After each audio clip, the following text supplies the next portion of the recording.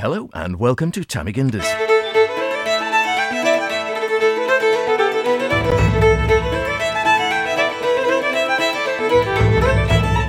Now, Tammy Gindis quite literally means I wonder in Manx, and this is a show where we wonder about all sorts of things around the Isle of Man. And possibly beyond. We have a challenge, we have a dip into the archives, we see just what is out and about.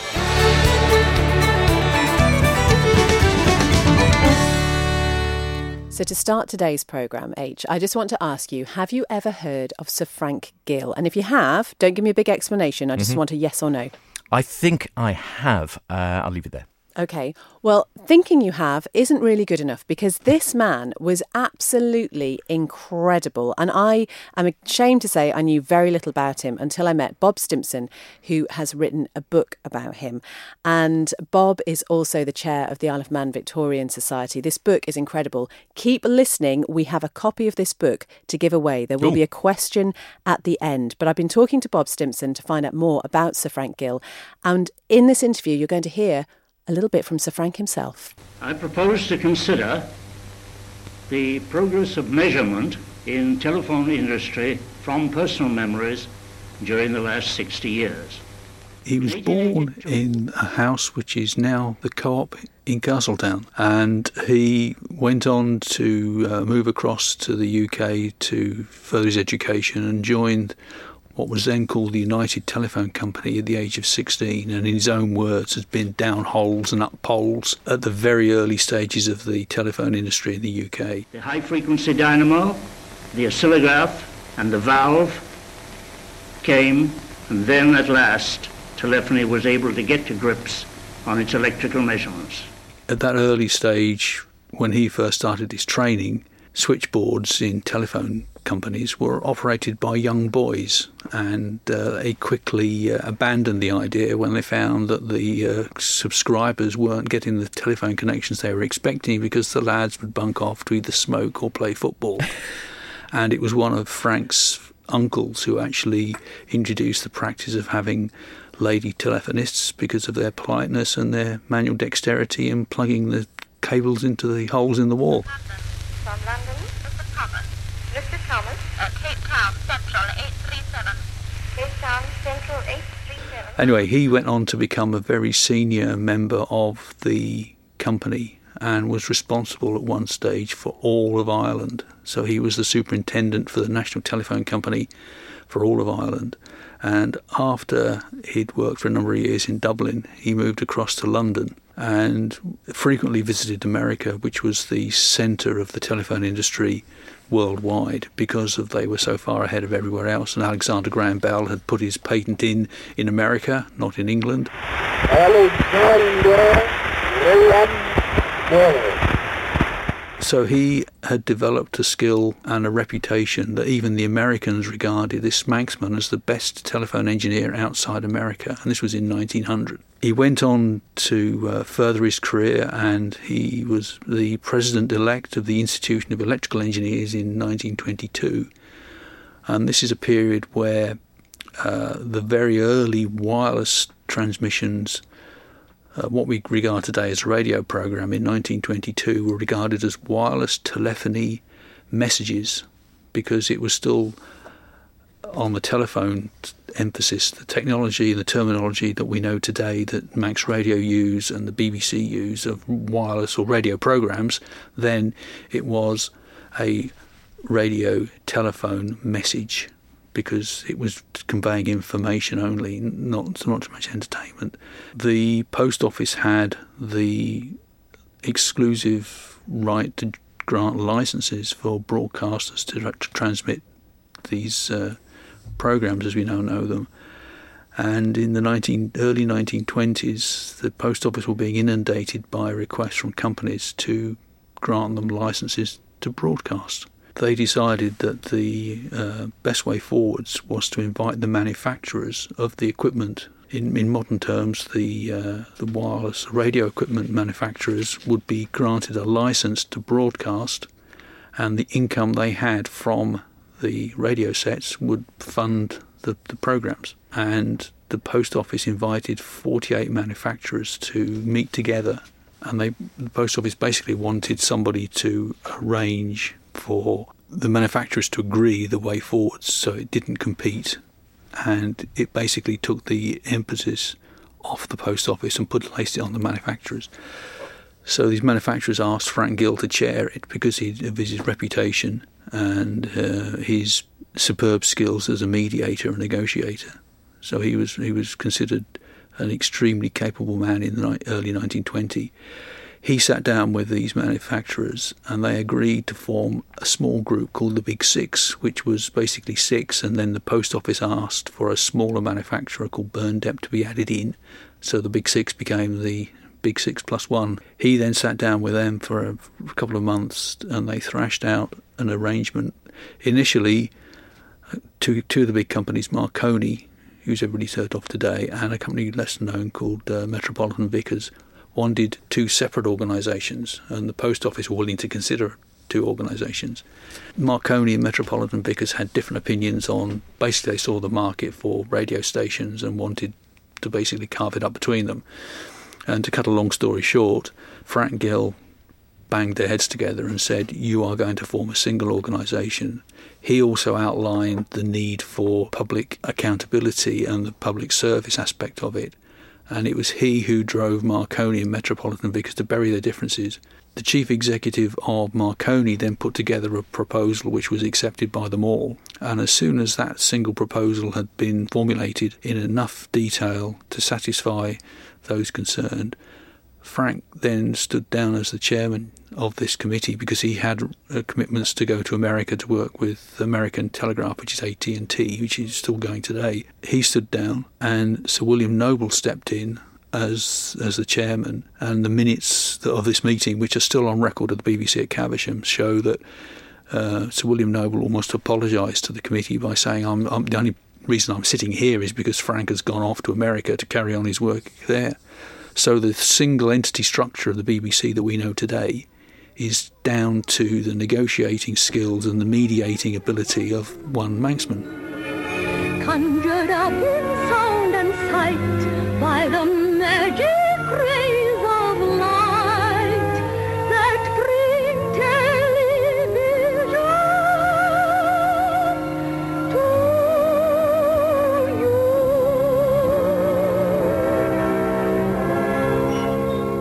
That is absolutely incredible. We've got your book just in front of us here, Sir Frank Gill, The Unique Story of a Manx Telecommunications Pioneer.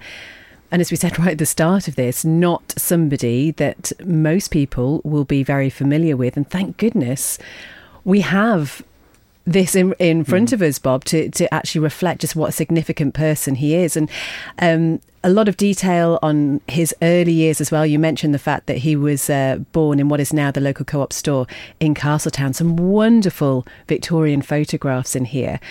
I mean, a labour of love, I'm guessing, putting all this together? Yes, definitely was. I mean, my background, my interest is with Manx inventors, and I've got quite a collection of old documents that refer to those. Frank Gill was a remarkable Manxman, and from the records I've found, he frequently referred to his Manx origins because the Institution of Electrical Engineers did a film of him talking about quality control, a really exciting topic, but it does introduce him as the Manxman Frank Gill as their former president. Is that footage still available? Yes, it is. Yes, you can see it on the internet. He did amazing things in the 1900s. 1912, he provided the telephones used by Scott's Antarctic expedition. When they returned, he gave one to his daughter, who was a pupil at Cheltenham's Ladies' College, and they still have it. And I was fortunate to talk to their archivist and got further details about Iris Gill, his daughter, and this remarkable piece of equipment.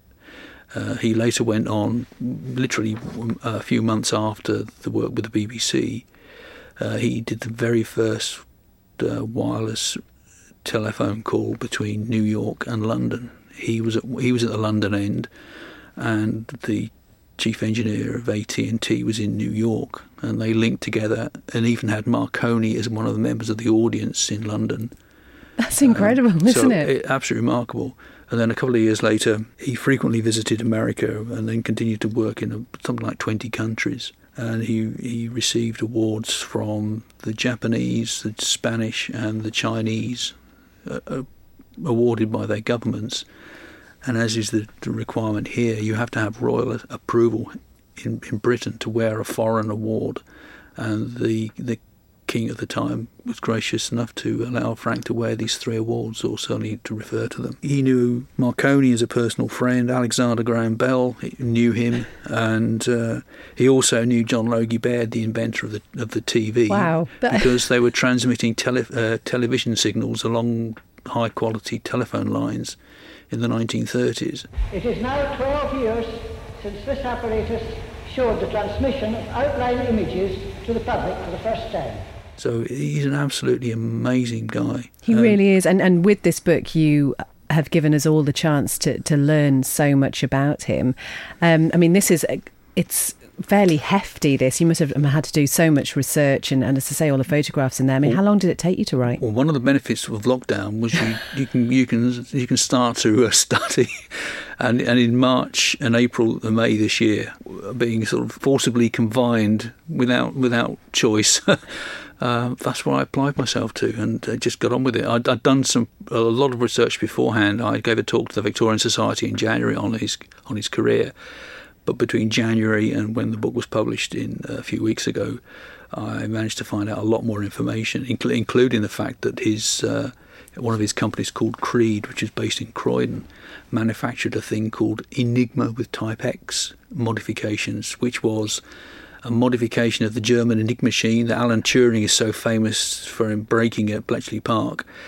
A RAF wing commander called Wing Commander Lywood invented this device, which had an extra rotor from the original Enigma, and Frank's company called Creed perfected it and manufactured 12,000 of them during the Second World War, and this was used exclusively by British and Commonwealth military forces to provide encryption. The Enigma machine, you can see that the Germans developed, as on so many films. You push like a typewriter key and a light comes on. Creed perfected it so that it came into a teletype and you ended up with like a telex message coming out the side of it. So far more easy to use and far quicker to use. And how wonderful that we can claim him, quite rightly, as one of our own. Oh yes, I think it's fantastic because he came back to the island on numerous occasions. He deposited an old photograph of his family, which included Deemster Gill, with the Manx Museum. He cherished his Manx heritage. But when you cannot measure it, when you cannot express it in numbers, your knowledge is of a meagre and unsatisfactory kind. Surely, measurement has been the greatest factor in the development of telephone services. The words of Sir Frank Gill there. What an incredible man. I'm so grateful to Bob Stimson for taking the time to come in and tell me all about Sir Frank Gill. And we do have a copy of his book to give away. Ooh, and is it signed? Do you know it's not? I wonder whether I could get Bob in to sign it before we give it away. Do you know what? I'm sure he will do, actually. I'm sure he would do. I'm going to ask you a question, not for you to answer, H. Can I win? Well, No, I mean, you could I get can't. the answer right. Where was Sir Frank Gill born? Now, if you were listening closely, thank you. Put your hand down, hand down. If you're listening closely, Bob does mention it at the start of that interview, but you can also listen back as well if you're struggling a little bit. They are hoping to put a plaque there, actually, which I think would be amazing because Like a blue plaque or yeah, something. I think we all need to know about this amazing man who was a Manxman and was just so critical in the development of telephone services and also the BBC as well. Absolutely amazing. So where was Frank Gill born? You can email Howard Kane at manxradio.com or Beth Espy at manxradio.com. Struggle with the spellings, just head to the website and you can find us there.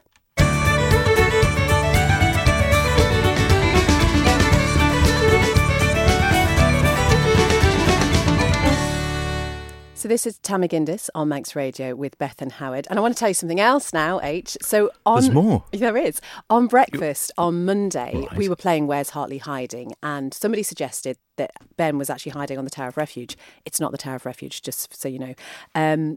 But somebody then also said something about a shop or a stall on the Tower of Refuge selling bits and pieces, which seemed incredible. You wouldn't think there's much passing trade. Well, no, you wouldn't have thought so. But I just happened to be doing an interview with Paul Quine, South Douglas MHK, about a separate matter. He said he'd heard us talking about the Tower of Refuge and he had some information for us. It was a small stall that was run by two ladies, so I'm led to understand. It was obviously before my time. I remember my father talking about it. The one of the ladies was the wife of Bobby Lee, who was a boatman, and basically what they would do is as the tide was starting to come in, they'd row out to the Tower of Refuge in one of the boats from the steps, either at the Peveril Jetty or from the Jubilee clock steps, and they'd set up a trestle table with pop, crisps, and I think an urn with hot water to be able to offer cups of tea to the visitors who'd row out in the rowing boats to the tower, which obviously was a magnet for. It was the best advertising you could get for people to take an hour's rowing. I bet though you have to be a little bit careful about when you went out there.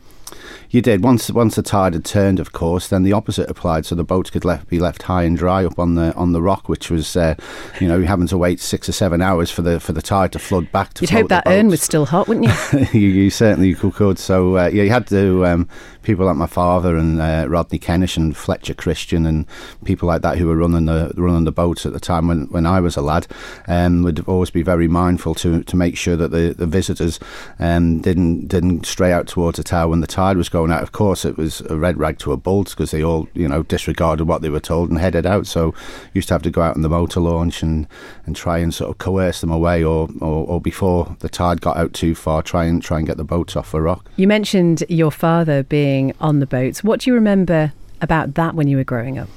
Well, I started as a lad in the late 70s working on the rowing boats during the summer holidays. And in those days, Fletcher Christian had 43, I think. We had 10. Bobby Lee had 10. So that was 63 rowing boats that were on the promenade. So this is, not that long ago, really. And we also had angling boats which would take visitors out fishing. So there's a chap called Kenny Kennish. He had a boat called the Pisces. Bobby Lee, who I just referred to, he had one called the Silver Foam. There was Stephen Carter, Captain Stephen Carter, as you may well know. He had a boat called the Hopeful Lad.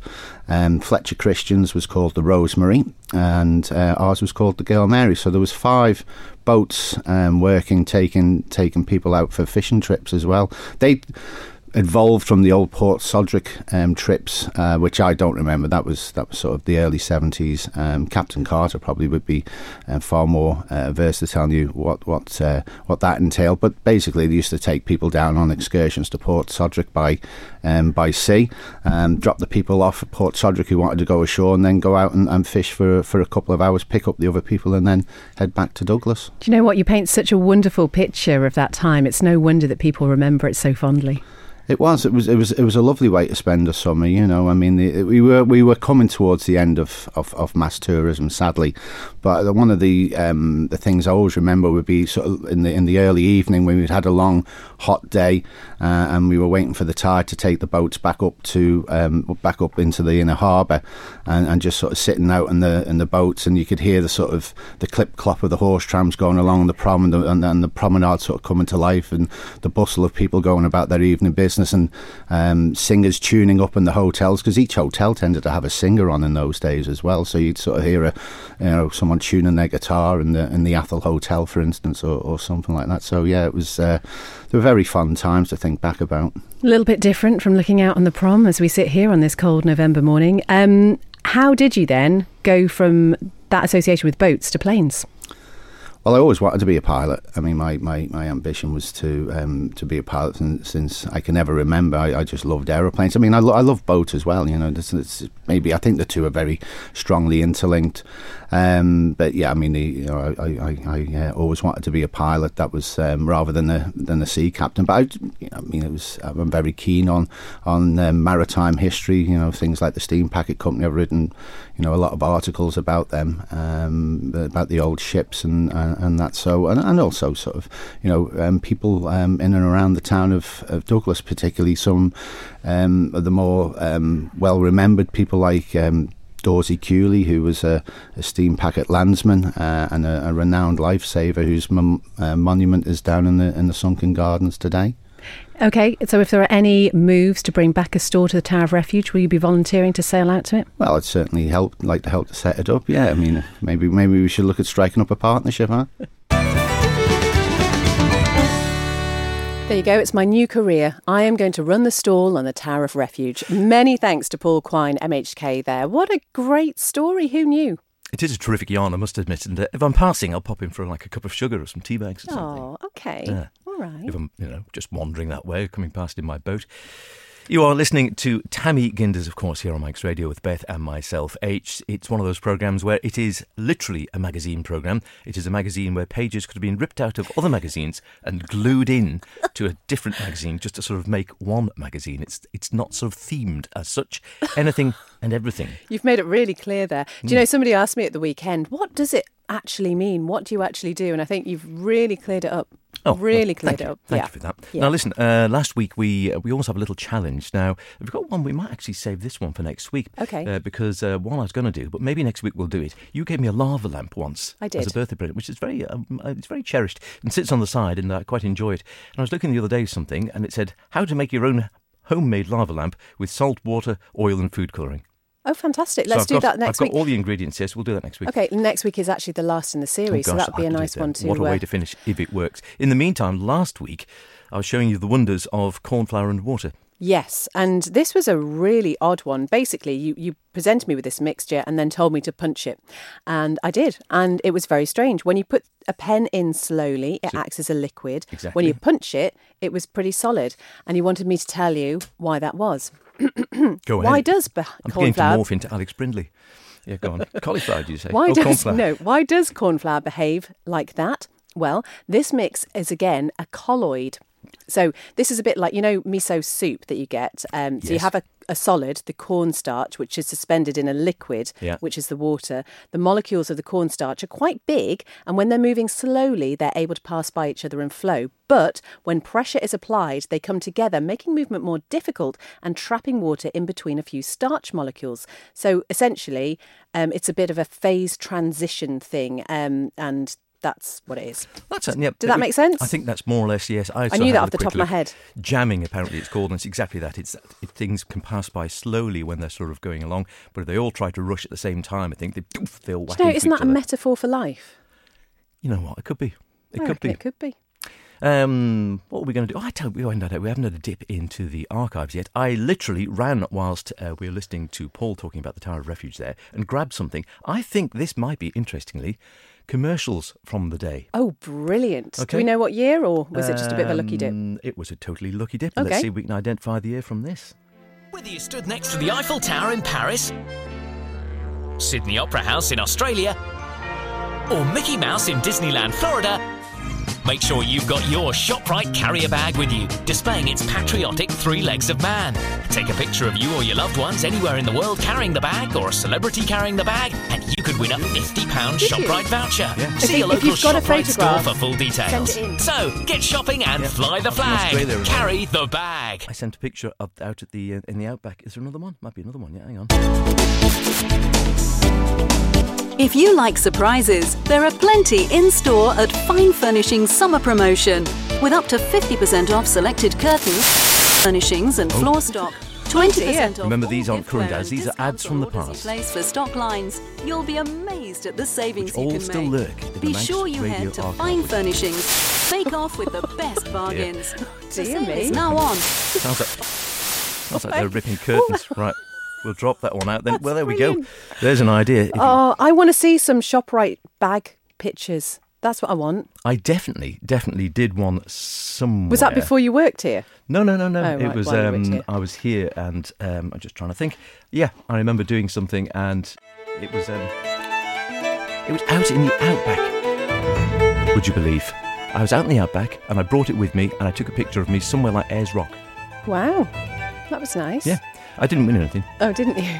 I might not have sent it in, if I'm honest. But if you did remember it, or if you took part in that competition, let us know. Yeah, we'll stick it up on the website and take a look. We're back for the last one next week, are we? We are. It might be better next week, you never know. Look after yourselves. Cheerio.